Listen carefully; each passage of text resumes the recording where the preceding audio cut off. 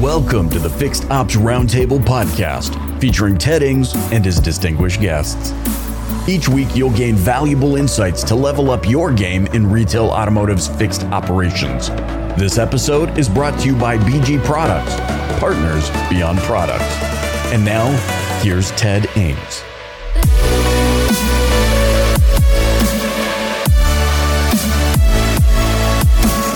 Welcome back to the Fixed Ops Roundtable.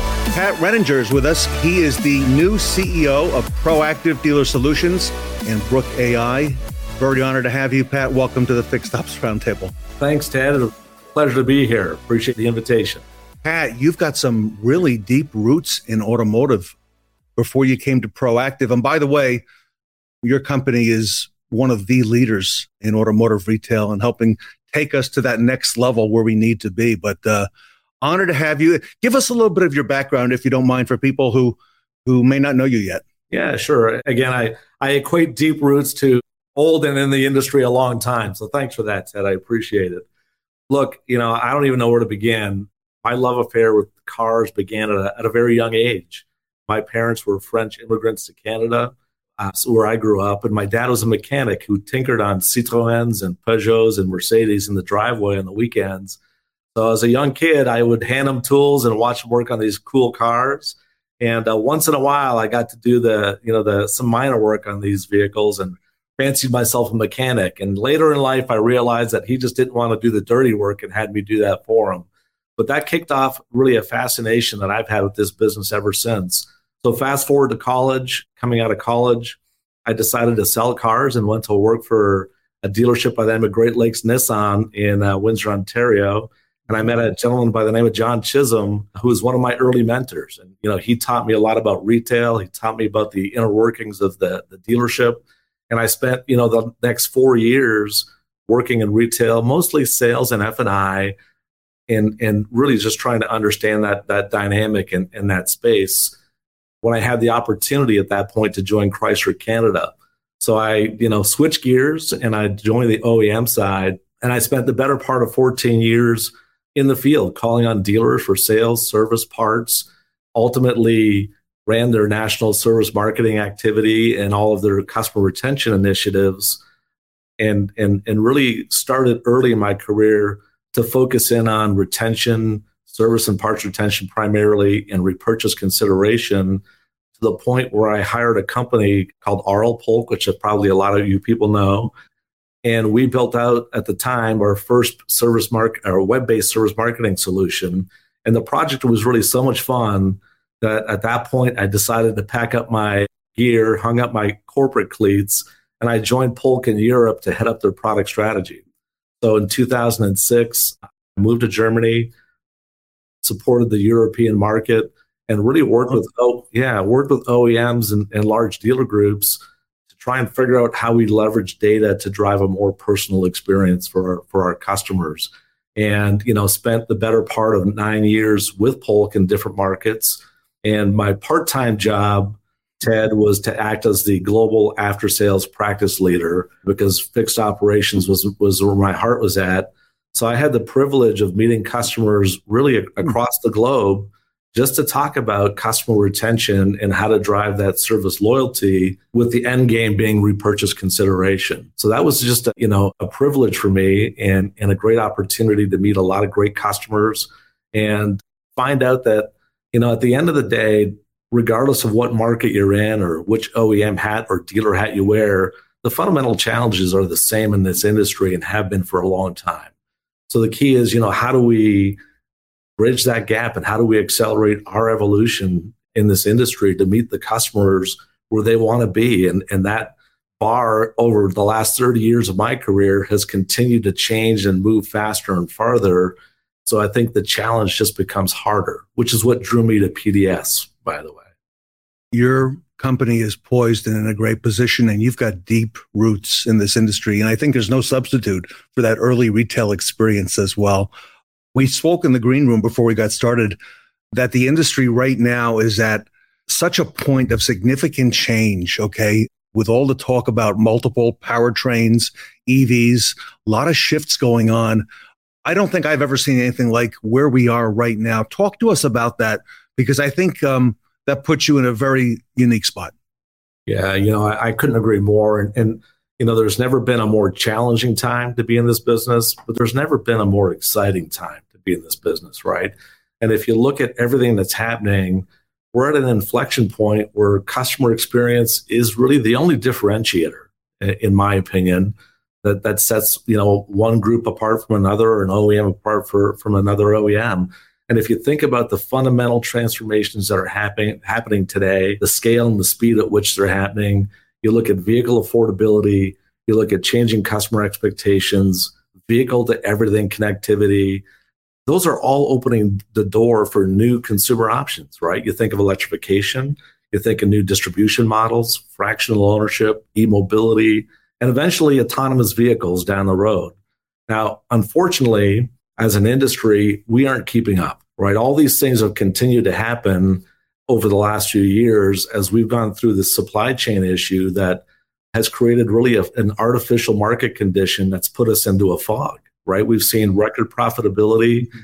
We've seen extremely low inventory levels.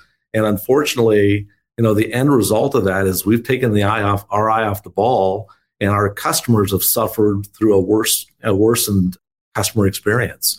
So I think coming out of this market condition, we actually have set CX back 5 or 10 years as an industry because we've been lulled by this false sense of profitability and security. So now as inventories come back, there's downward pressure on profitability. There's increased competition. We're going to see a higher staff turnover in our stores because now they actually have to earn a living and not take orders. So that's going to, create churn that we should anticipate. So as we think about all these pieces, as we get back to, truly competitive business, the reality that the customer experience has already passed us, I think, by 2 or 3 years, we've got to double down as leaders in this business and invest in our people and our technology to figure out how do we bring a more consistent customer experience to bear, and how do we set our people up to succeed when the expectations are so far ahead of what we're delivering today. Love it.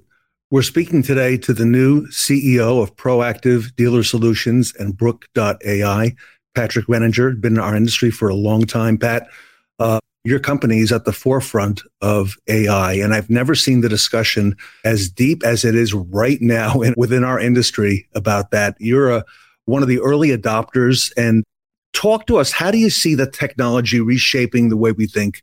You go, and you've spoken quite a bit about customer experience. How's it going to help us, for example, there? There is clearly a lot of buzz, and it seems like every day there's a new tagline around Gen AI. But look, Gen AI in and of itself is not what's going to improve this industry. Matter of fact, if it's poorly executed, I think we're actually going to damage the customer experience if we're not careful on how we leverage those tools. We believe that AI, fueled with the right data, the right core data, and informed with the right subject matter experts, that will help deliver a more consistent, professional customer experience, and at the same time reduce cost as we get into this margin pressure, and free up the frontline employees to spend more time with customers in store.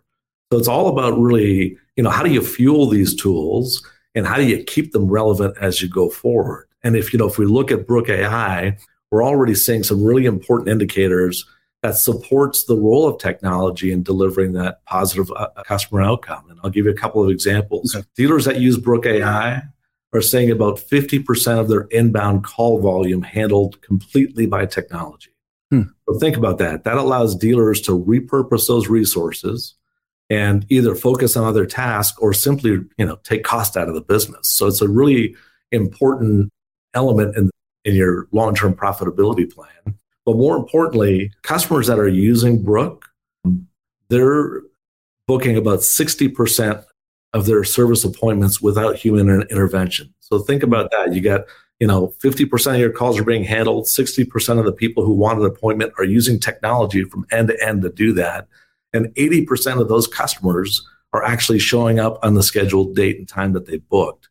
So, those customers are receiving a consistent professional experience.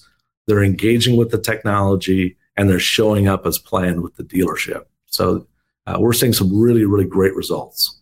I just booked a service appointment yesterday, and I wish the dealership I do business with was using a product like Brook AI, because I typically I don't book during the business hours. So I did it, later in the evening, and it wasn't available. Okay. I had to call back during business hours and make the appointment. Talk to us about adapting to change. Keeping that technology up to date is going to be imperative for dealers as AI is going to advance. And we see it in a number of different platforms here at the Fixed Ops Roundtable. How will Brook.ai ensure that the technology remains at the forefront as things continue to evolve? It's a great question, Ted, and one that, we're obsessed with, right? So you're absolutely right. The speed of change right now in this space requires that, not only do we remain diligent and focused on evolution, we've already got 2.0 ready to launch. Mm-hmm. We've got a team that's dedicated to product innovation. And this is not, just a team of tech experts. As I said earlier, we have an army of, seasoned performance coaches that understand this business. So we leverage that knowledge. We leverage our product innovation team to continue to bring solutions that we believe will be where the customers want to meet us. But I think more importantly, we're also, as we speak, launching a client advisory board where we're going to invite some of our most strategic customers to sit with us and partner as we map out our future roadmap or product roadmaps. So this ensures that, we're not just building things in a vacuum that we think this is where the industry's headed and what customers want.